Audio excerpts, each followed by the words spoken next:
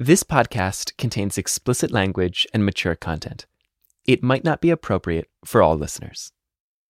There were people inside, there were men inside that would come up to me and say, he's really innocent. He's really innocent. Nobody believes him, but he's innocent. And we just want you to know that because you're his teacher. And knowingly in your heart, knowingly in your mind, that you are an innocent man. And everybody, the whole world for me, it was like the whole world was against me. Not trust me, not believe in me. And it was only my trust in God and myself. That's the only thing it was.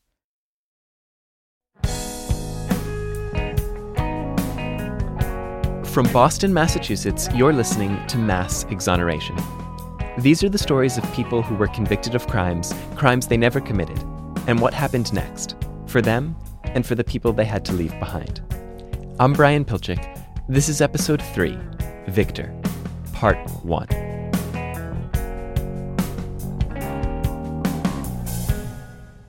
My name is Victor Rosario. And for 32 years, my name was W39653. I was in 1982.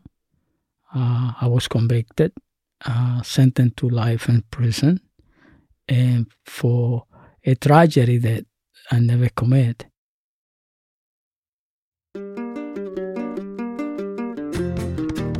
Victor was born and raised in Puerto Rico. When he was 5 years old, his father abandoned him and moved to New York City. 10 years later, Victor came to New York to begin searching for his father.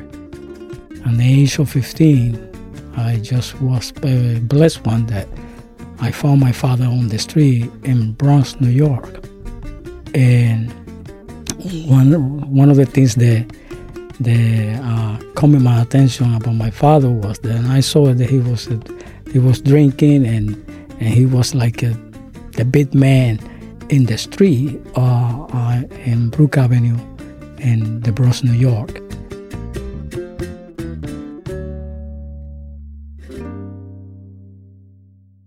Victor stayed with his father in the Bronx for a while. And then something unexpected happened.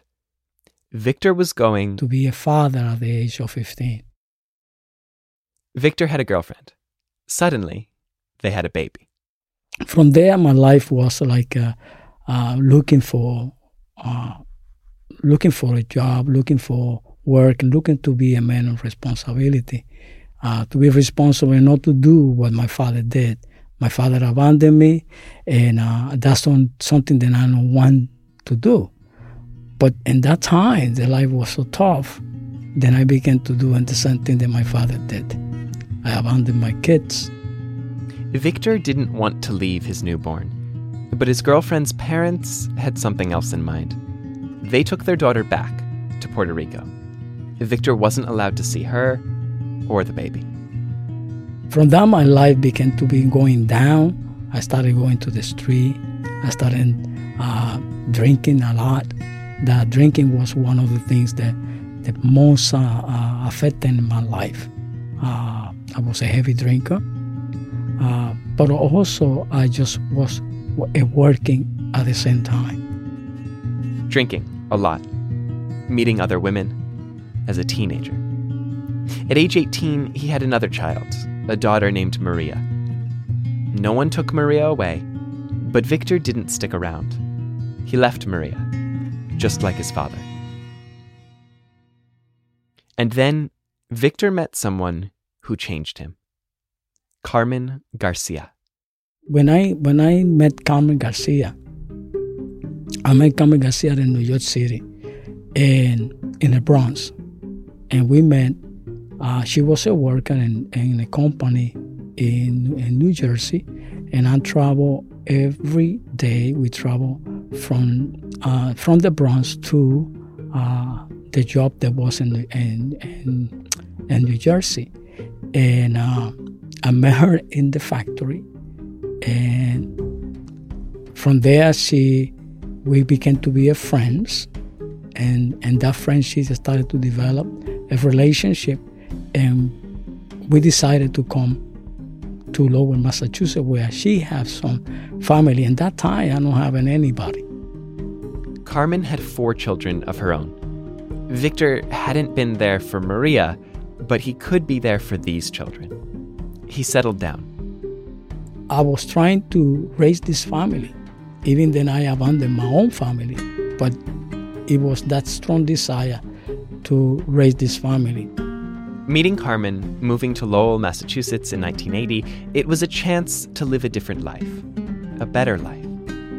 I think that in those 2 years that I lived with Carmen Garcia in that time, I think that was the 2 years, the most happiness years of my life, because I think that I began to be knowing what family structure is about, and from there is that everything I think that my life started changing. Family and structure, Victor felt like he was starting to turn his life around. But things were about to get a lot worse. 2 years later, Carmen learned that her mother was sick. Her mother lived back in Puerto Rico. And I said to her, well, she's sick, you need to go to Puerto Rico and be with her. And in that occasion, I remember that I was employed and I was working. And I remember that I said to Carmen, I have a car in that time. And I said, Carmen, I will sell the car. I will get your tickets, prepare yourself, go to Puerto Rico and stay with your mother. Victor sold his car. Carmen bought her plane tickets. But something was wrong. She's supposed to be in Puerto Rico Monday. And that time I started feeling that something is going to happen in my life in that time. And I even said to Carmen, even then I get you the ticket and to go to see your mother, that your mother is sick. Don't go. Don't go. Victor was scared. Because I think there's something going to happen to me. I think there's something going to happen, something big going to happen to me, to my life. I started feeling that. And that time I started drinking more than ever. And that period of time, it was more heavily drinker. No eating, it was just drinking. Something it was knowing that something going to happen to me. I got that fear that something is going to happen to me. Don't go.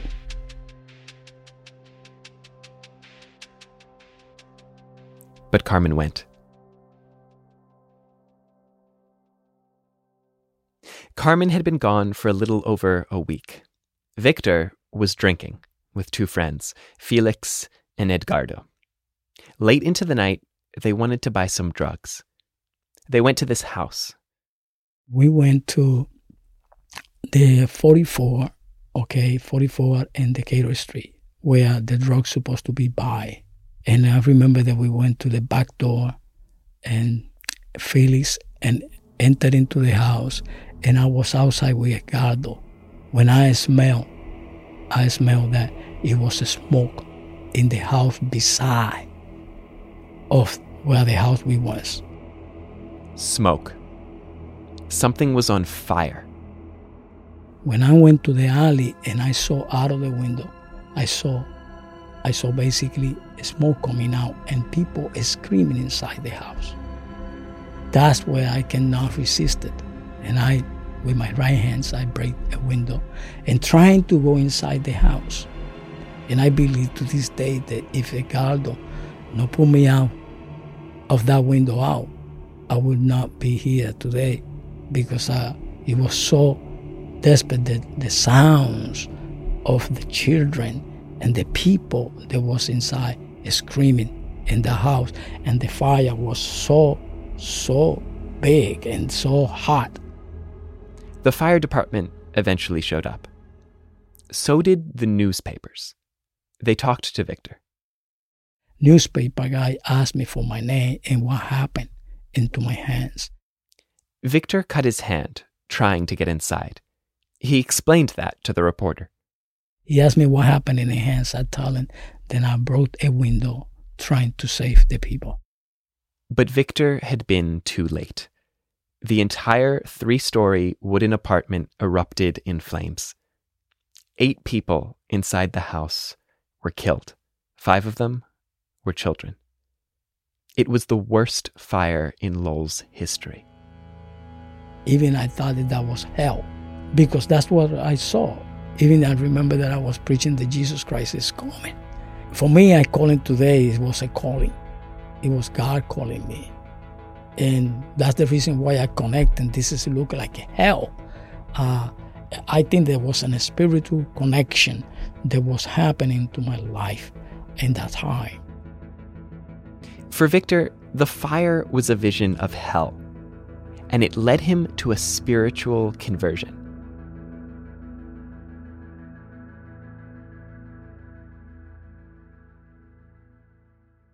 The teaching, when you begin to be a Christian or you begin to know Christ, what happened is that most of the evangelists, especially in Puerto Rico, that practice Christianity, when you come to Christ, you have to stop every habit that you had. And that's a doctrine. That's basically is the more foundation for the spiritual growing into a person that call themselves Christians. If you're a drinker, you have to stop. If you're a smoker, you have to stop.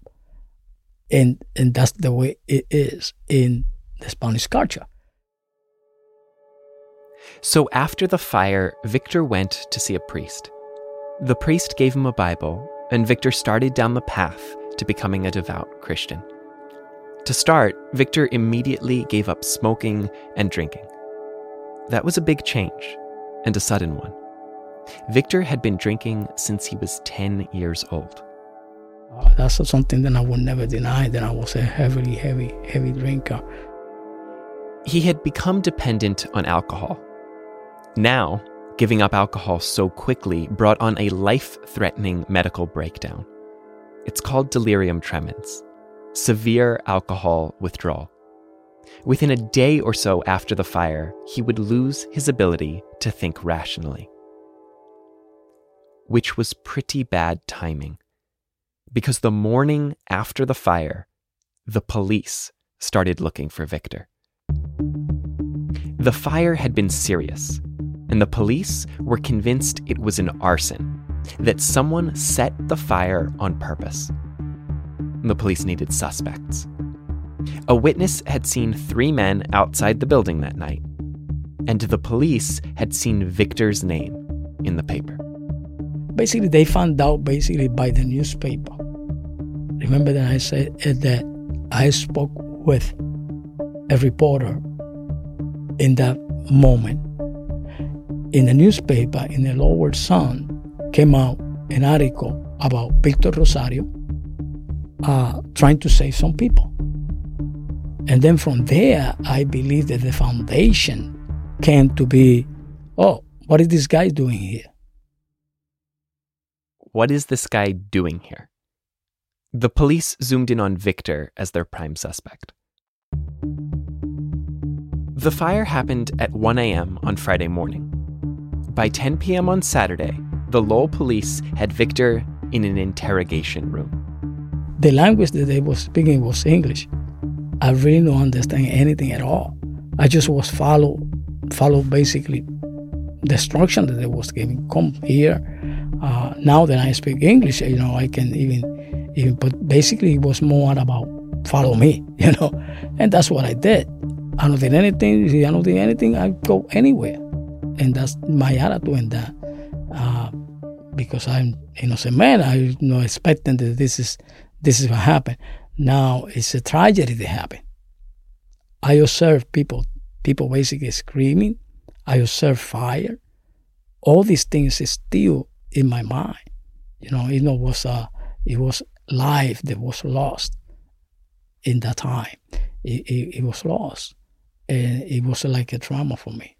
I wanted whatever it needed to be done, I would do that, try to help in whatever way I can. But I never expected, and then I began to be a suspect I never expected to be a man that was accused to set a fire. I never expected that. Victor didn't speak English at the time, only Spanish. He spoke through a translator. Over and over, he told the police that he had nothing to do with the fire. But they kept questioning him all night, hour after hour. The delirium tremens kicked in, the alcohol withdrawal. With it came the symptoms: confusion, hallucinations, terror. I remember that I was looking serpents inside the room, hearing voices inside the room, looking like a devil, faces for me. It was like a spiritual experience that I was going through. Even I remember that I was even went down into the ground crying and screaming. Serpents. Devils. That's what Victor was seeing while the police kept pressing him and pressing him. It went on past 3 o'clock in the morning. The police wrote up a confession in English. They put it in front of Victor. In the end and all that, it was when they put me a piece of paper in my front. And for me, I was thinking they just, let's go home. The translator didn't bother to translate the confession. Victor didn't know what it said. It said that Victor and 2 friends set the fire on purpose, with Molotov cocktails, bottles filled with rags, set on fire, thrown through windows. He signed it. And with that mindset that let's go home, I found myself put my handcuffs in my hands and then throw me into a cell. Once he signed the false confession, Victor's fate was sealed. Victor was about to lose the life he had built with Carmen, lose his partner, her kids, lose his chance at love. And he wouldn't get it back. Not for many, many years.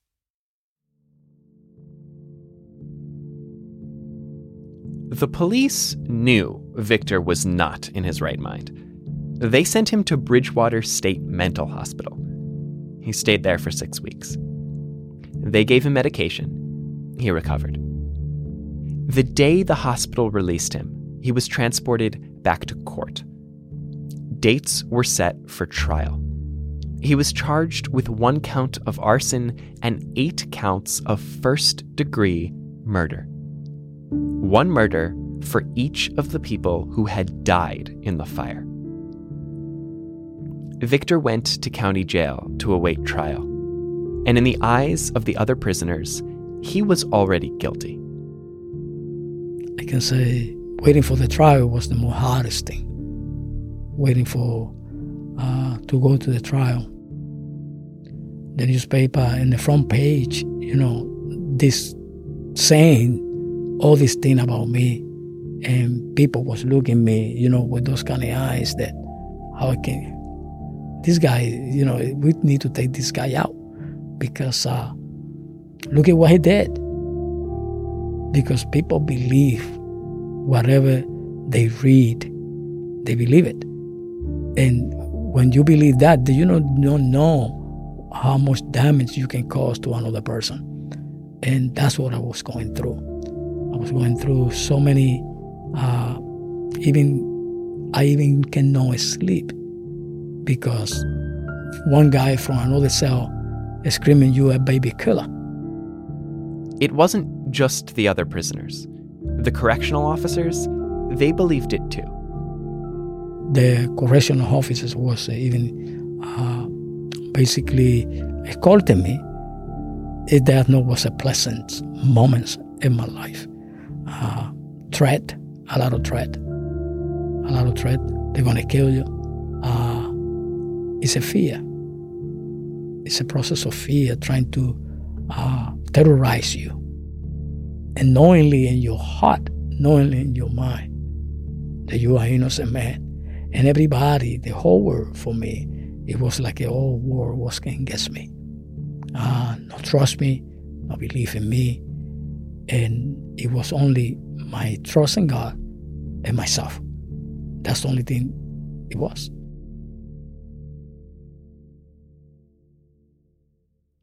Victor went to trial.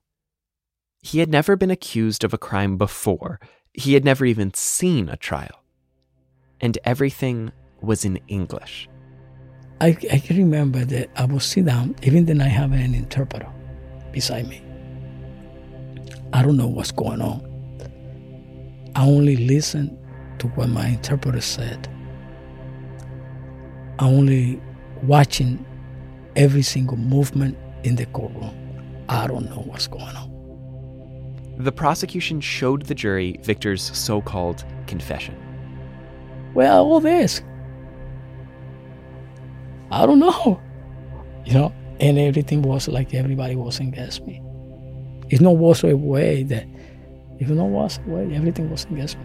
But even that everybody was against me, it was my hope that the truth in that day, it would come out. But when everything returned, then I was guilty. It's impossible to imagine what that sounds like.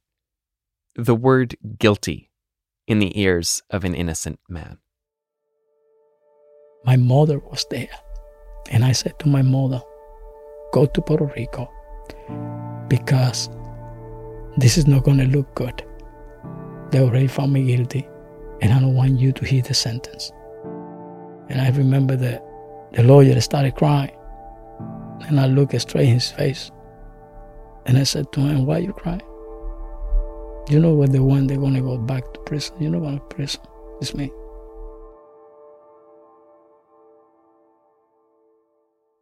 After the jury found him guilty, the judge sentenced Victor. Life in prison. The guards put him in a police van and drove him in shackles to MCI Walpole. It's the maximum security prison where every new inmate starts off. But I decided in that time when I went into the van, I decided even to face whatever had happened, the reality of all. And I remember even the music that was in that van. And I remember the officer said to me, they are waiting for you.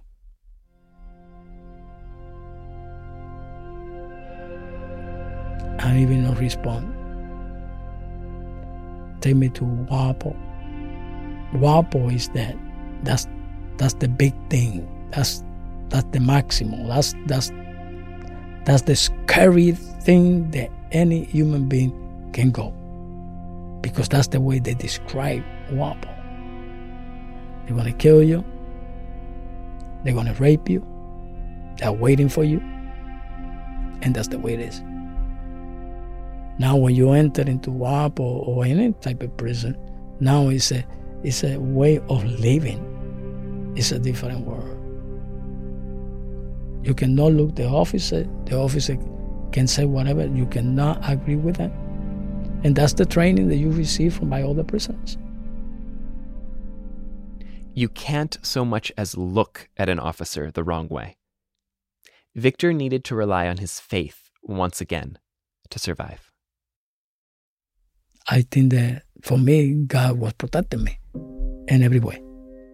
I thank God that at least the person that right away he was waiting for me, he was a Christian guy.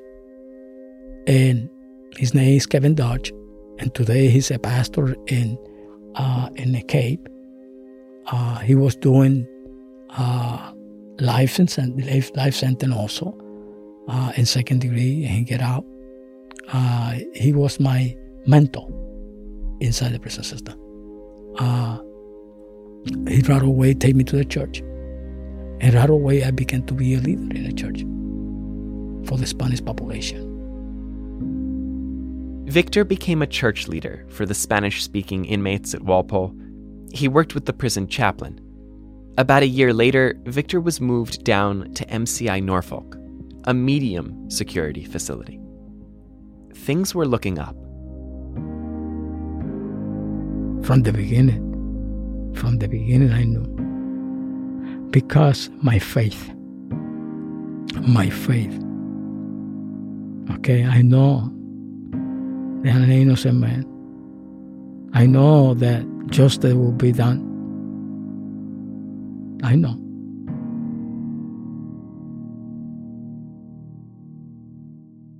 Victor believed that he would be released, and his plans for a future beyond the wall sustained him. And I remember one day I asked the Lord to give me 3 things. And these 3 things was knowing that He knew, God knew my life, He knew my mind, He knew my soul, He knew everything. And because He knew everything, I trust in Him to do justice in my life.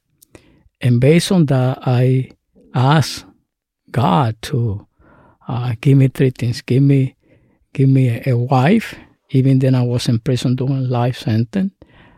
Give me a house and give me a car. Maybe it sounds crazy, but that was my thought in those days. A wife, a house, and a car. Not exactly a short order.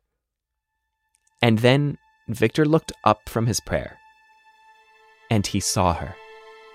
I remember that day when I was praying, Beverly passed through that hallway, and she was a teacher in a school in the prison system. And in that moment, I was just surprised because my feeling was so strong. Beverly starts. When I saw her, I was almost 27 years old. Oh my God, she was walking fast. It gave me hitchy, because she was walking fast. In the prison system, it's not easy to a person, especially a woman, to walk into the prisoner environment. She called my attention, and right away, it was the most beautiful thing. It's always, I said, everything that coming from outside is a blessing to me. Anything, even a bird, if it coming from outside, inside, it was just a blessing to me. And that's the way I look at it. She was a beautiful woman, gentle woman, understanding. She knew the situation that not only me was, but everyone that was there. All the student that she had, everybody can say the same thing. She worked with kindness, a beautiful person. Beverly was working in the prisons. Her faith had brought her there. People are fighting to get out of prison. I was fighting to get in. I always felt called to correctional education. And when I got the job at Norfolk, I thought that, I had really struggled hard to get it. It took me a lot to get in there. It was really a very unique experience to go inside. I knew I belonged in that place. I knew that was where I was supposed to work. Like Victor, I have a real strong faith that I check things out with what God would want me to do before I do anything. Victor was arrested in 1982. That same year, Beverly was finishing school. I was finishing up my master's at Harvard that year in 82. And it's like, thinking back about it, and I was like, wow, I don't even remember reading the papers about that tragedy happening. Don't remember a word about it. She almost didn't end up working in the prisons. Almost. When I had been in grad school, I had a run-in with a teaching assistant, and he and I disagreed on the content of a paper, and so he failed me on the paper because of the content. And so when I spoke with the dean spoke to the teaching assistant, and of course then we became great enemies. And so I was looking for a new job, and I was looking in the Globe, but I saw in the Globe that there was a teaching position at MCI Concord. And so I said, well, it's just a GED teacher. I could do that on one foot. So I applied for it, and I went there for the interview, and the director of education evidently had gotten an earful from the teaching assistant, who was also part of the interview panel. And she immediately had no use for me, and I knew I was never going to get this job. So I said, that's okay, no problem. But I was unaware that she was statewide director. I thought she was director at that facility. And so this happened again and again and again. Beverly would put in an application, show up for the interview, and find herself before the same director and teaching assistant. Denied. And then one day, she checked the paper. and there was a position for a developmental literacy specialist. And I had just spent my graduate studies at Harvard becoming a reading specialist. Oh, but it's in a prison. I'm never going to get this job. So I decided I would put my interview suit on once again, and I would go to MCI Norfolk.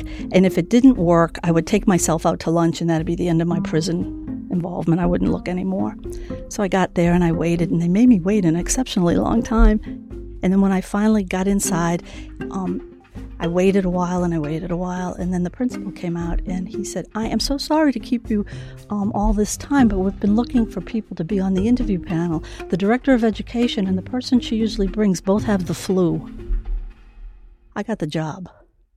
I later realized it was because that's where Victor was, and we were supposed to connect, and I never would have met him at Concord or at Walpole or Concord Farm. I needed to be at Norfolk, and I needed to be patient for God to work out the pieces. That's how I look at it anyway. Beverly was hired to teach English at MCI Norfolk. Victor had been inside for 4 years, and he didn't want to learn. English was the language of the people who had put him in prison. But the English language for me, like from the beginning, he was one of the biggest factors. Even in my own case, that was the struggle that I had, real struggle. I don't want to even learn it. I just don't want nothing to do with the English-speaking people. It was just that kind of attitude that I get, the man, I was angry. But the Department of Corrections made it clear that if Victor wanted to get parole, get out of prison early for good behavior, he would need to learn English. So he started taking Beverly's classes. And now I saw myself obligated, basically, because that's what the DOC did. He will obligate me to go to school and to learn. When they told me, you have to go. You have to go to learn the English language. And it was tough for me. It was hard for me. Even I don't want to look at her. I don't want to look the eyes. I don't want to look, even be in a room, in a classroom with her. I said, I can't believe it, I'm here. I don't want to look at it.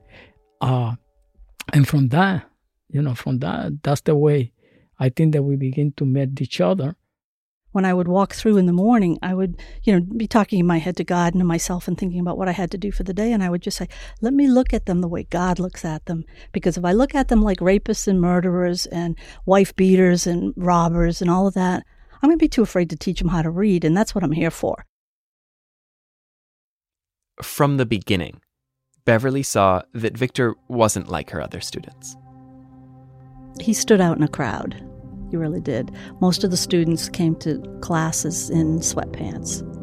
It was acceptable. Most of them wore sweatpants, jeans, or the DOC uniform. They look like hospital pants and shirts. And Victor always came with dress pants and a dress shirt and a sweater, pullover vest, some sweater over it. Always carried a portfolio. He was like the mayor of Norfolk. He always looked very professional. He carried himself very professional, and as I watched him interact with other people, they deferred to him. He had a respect that was, I would assume, earned, that it wasn't just given for nothing, but he had respect among his peers, among the guys, the other inmates, as well as with the staff. And it was just remarkable. I mean, it was like nobody else I saw there. I refused to use a uniform as a prisoner. I think I never used a uniform. I always was dressed up. I always walk in the prison system like you, the administration. You can do it. I can do it too. And with that kind of attitude, see you walking with a carpet in your hands. I'm walking with a carpet in your hands. Walking with a cup, like a coffee cup. You're not going to be different than I. You're a human being, and I'm a human being too. And I don't want to let nothing to destroy me, to put myself down. And that's the way I walk. I remember that when I went to the class, I think that she can verify that when I walk, it was different. I was interested in who he was. There were people inside, there were men inside that would come up to me and say, he's really innocent. He's really innocent. Nobody believes him, but he's innocent. And we just want you to know that because you're his teacher. And so, oh, okay. And then I read his 6-part folder. His 6-part folder. Victor's complete record of every infraction, every complaint. Victor hardly had any. And he had, 2 or 3 disciplinary reports, which if you think about it, living with, 12, 1,500 other men, and you only have been yelled at, basically that's what it's like, getting sent to the principal's office, 2 or 3 times for nonviolent offenses, like not standing for the count.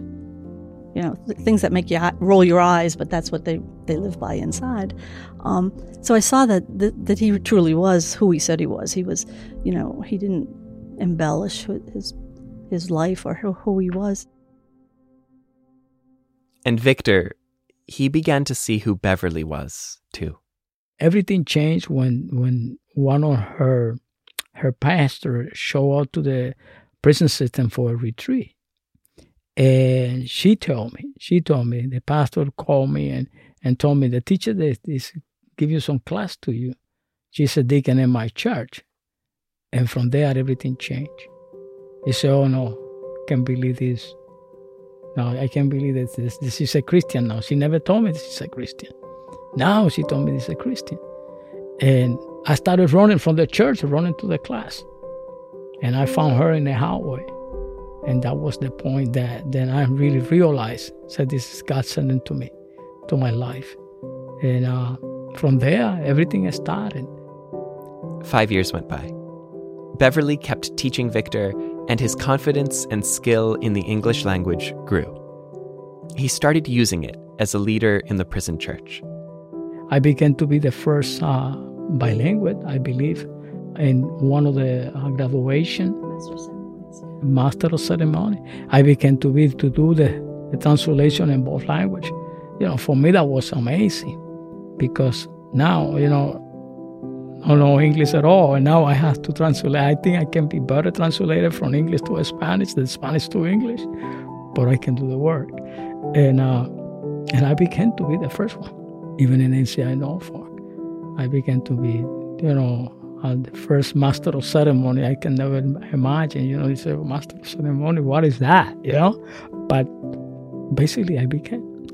And everything started, when I started put attention to the classes, everything that was telling me to learn, I was trying to do the work. Then one day, Victor had the opportunity to complete a program that was only offered at a neighboring prison. He would have to get transferred to do it. He would have to leave Norfolk. When he left, and I realized how much I missed having him in class, and I missed talking with him. I missed the conversations, and I missed who he was as a spiritual guy, and as a good friend, as somebody to talk to. You don't usually get an opportunity to meet people like that inside, or to have the opportunity to have somebody in your class where you can understand them better. So it was like, yeah, this is worth the trip. Let me go to Bay State and see how he's doing. Beverly wanted to visit Victor. They have all these crazy rules about you can't be friends with anybody in your class. You can't talk to them. You can't see them. If you run into an inmate on the street, you have to come back to work the next day and report it. All kinds of things like that to keep the distance between the staff and the inmates, which I bought into. They were paying me. I did what they said. So she quit her job, stopped working for the Department of Corrections, tried to visit Victor. It took nearly a year to get clearance. Well, the first thing that happened was they didn't know that I had resigned my position, so they thought I was still an employee that just had lost her mind and decided to visit an inmate. And I tried to explain it to them, and I ended up getting barred for 6 months until they figured they could believe that, yeah, I really had quit. It was the strangest thing, but that was the mess, because they sent me a letter and said that I'm not allowed in and take it up with the superintendent and blah, blah, blah. And so I had to jump through all these hoops to prove that I had actually resigned my position and then decided to visit him. And so all of that craziness was going on when I first wanted to visit, and then there was that 6-month hiatus.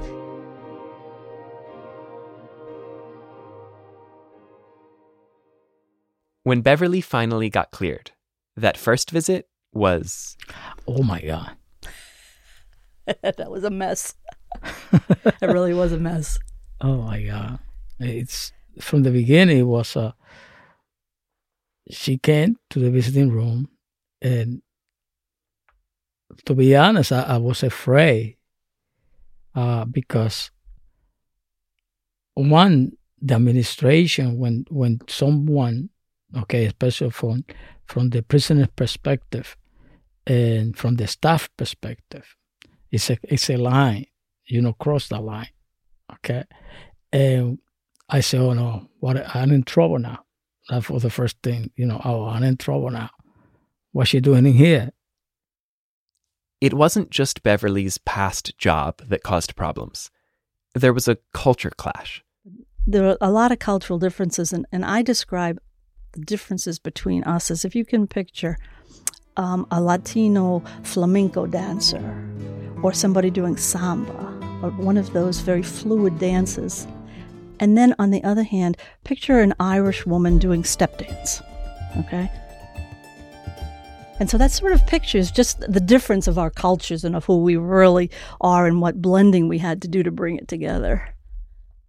For me to understand her, I have to go to the television channel 2, even to see soap opera, just to see American people, how they walk, how they talk, just to learn to how I can communicate with her, because what's easy for me is be Latino, and Latino is this kind of macho man, and it's not what's easy to have that understanding each other.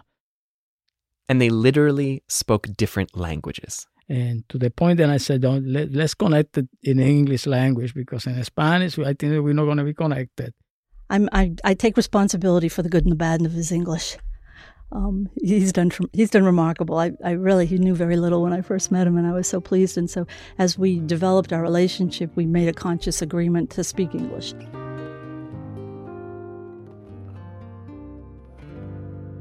Visit after visit, they grew closer. Victor's language changed, so did their relationship. What's something that you would say to Beverly in Spanish before? And before, te amo. And now? I love you.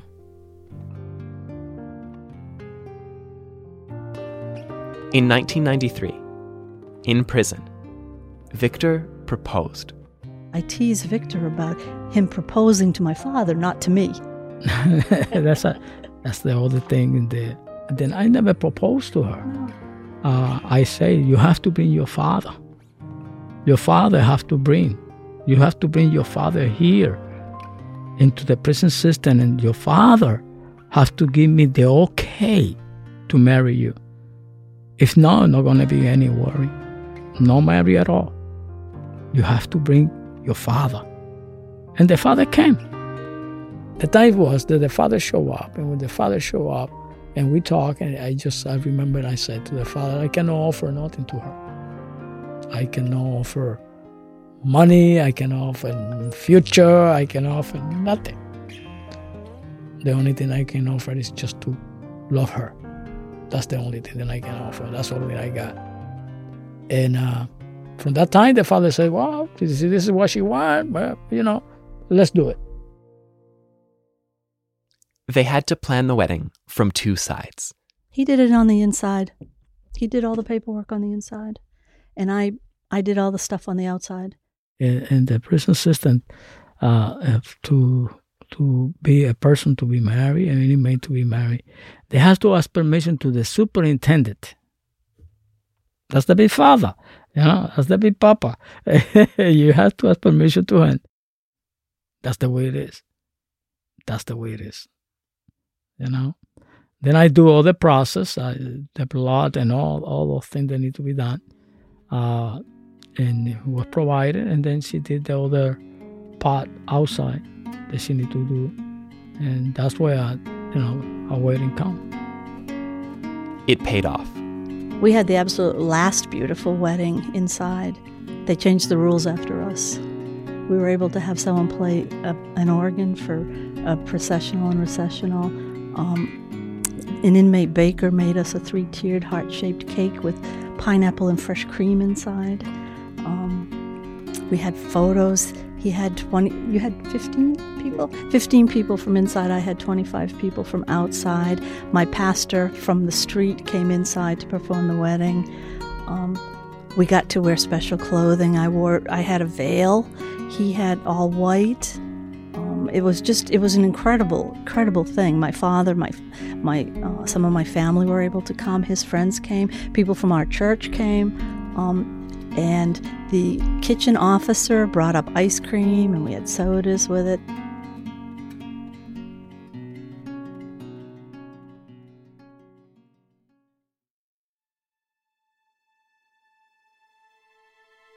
Then the time came, these kind of moments where they say you are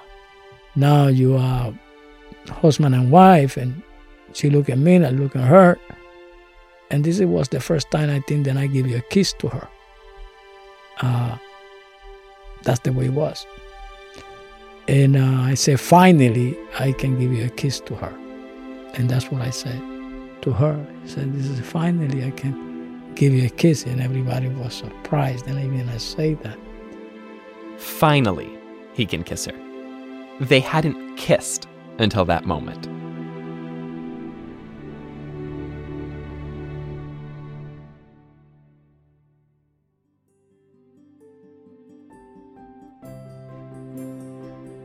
The guys were so happy, all the prisoners were so happy. Even they dressed me. Yeah, they did so many things to me in that day. Especially I'm taking a shower, and I remember one guy show up and put shaving cream. After I take a shower, put shaving cream in my head, and I had to take a shower again. It was a mess. It was a mess. They were doing a number with me. And I remember even the chaplain at that time said that, you're going from one institution to another institution,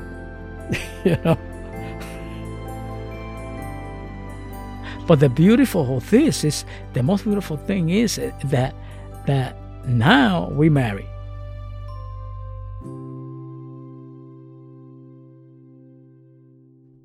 It was special from 601, was it, or 602, when we had the processional, because we had a little dan-dan-da-da processional, until it was all over, and the officer came and, very calmly and nicely just said to Victor, it's time to go. But the whole idea of walking out and knowing he was still there. After that, I saw it coming in and I saw it going out. And I had to return back into myself. And that's the way it was. Still there. Still inside. Because even though Victor Rosario was innocent, he was serving a life sentence. He had experienced one miracle. After losing his family, he met Beverly. He was a married man, even in prison. But for him to actually get out, that would take a different kind of miracle entirely. Now she is in a waiting for me to get out. And that take 22 years.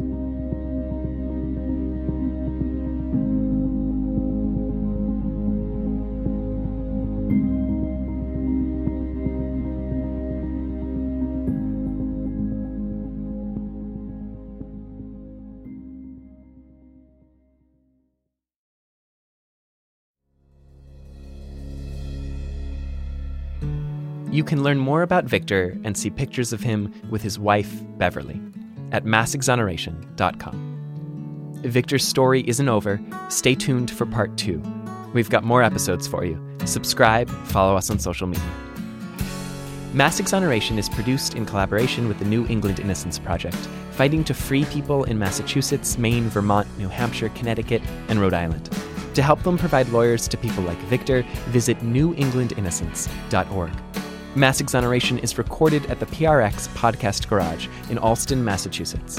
Their community recording studio provides equipment and training to storytellers, producers, and editors. Thanks to Alex and Ian for all of their support. You can learn more about what they do at podcastgarage.org. Lisa Kavanaugh is our executive director. Jeff Harris composed our theme. Ken Richardson takes our photographs. Betsy Del Campo created our logo. Special thanks to Megan Sheridan, Tim Clark, Andrea Peterson, and Ira Gant for their help with this episode. Our podcast is edited and produced by Nicole Baker and me, Brian Pilchick. My name is Beverly Rosario, and this is Mass Exoneration.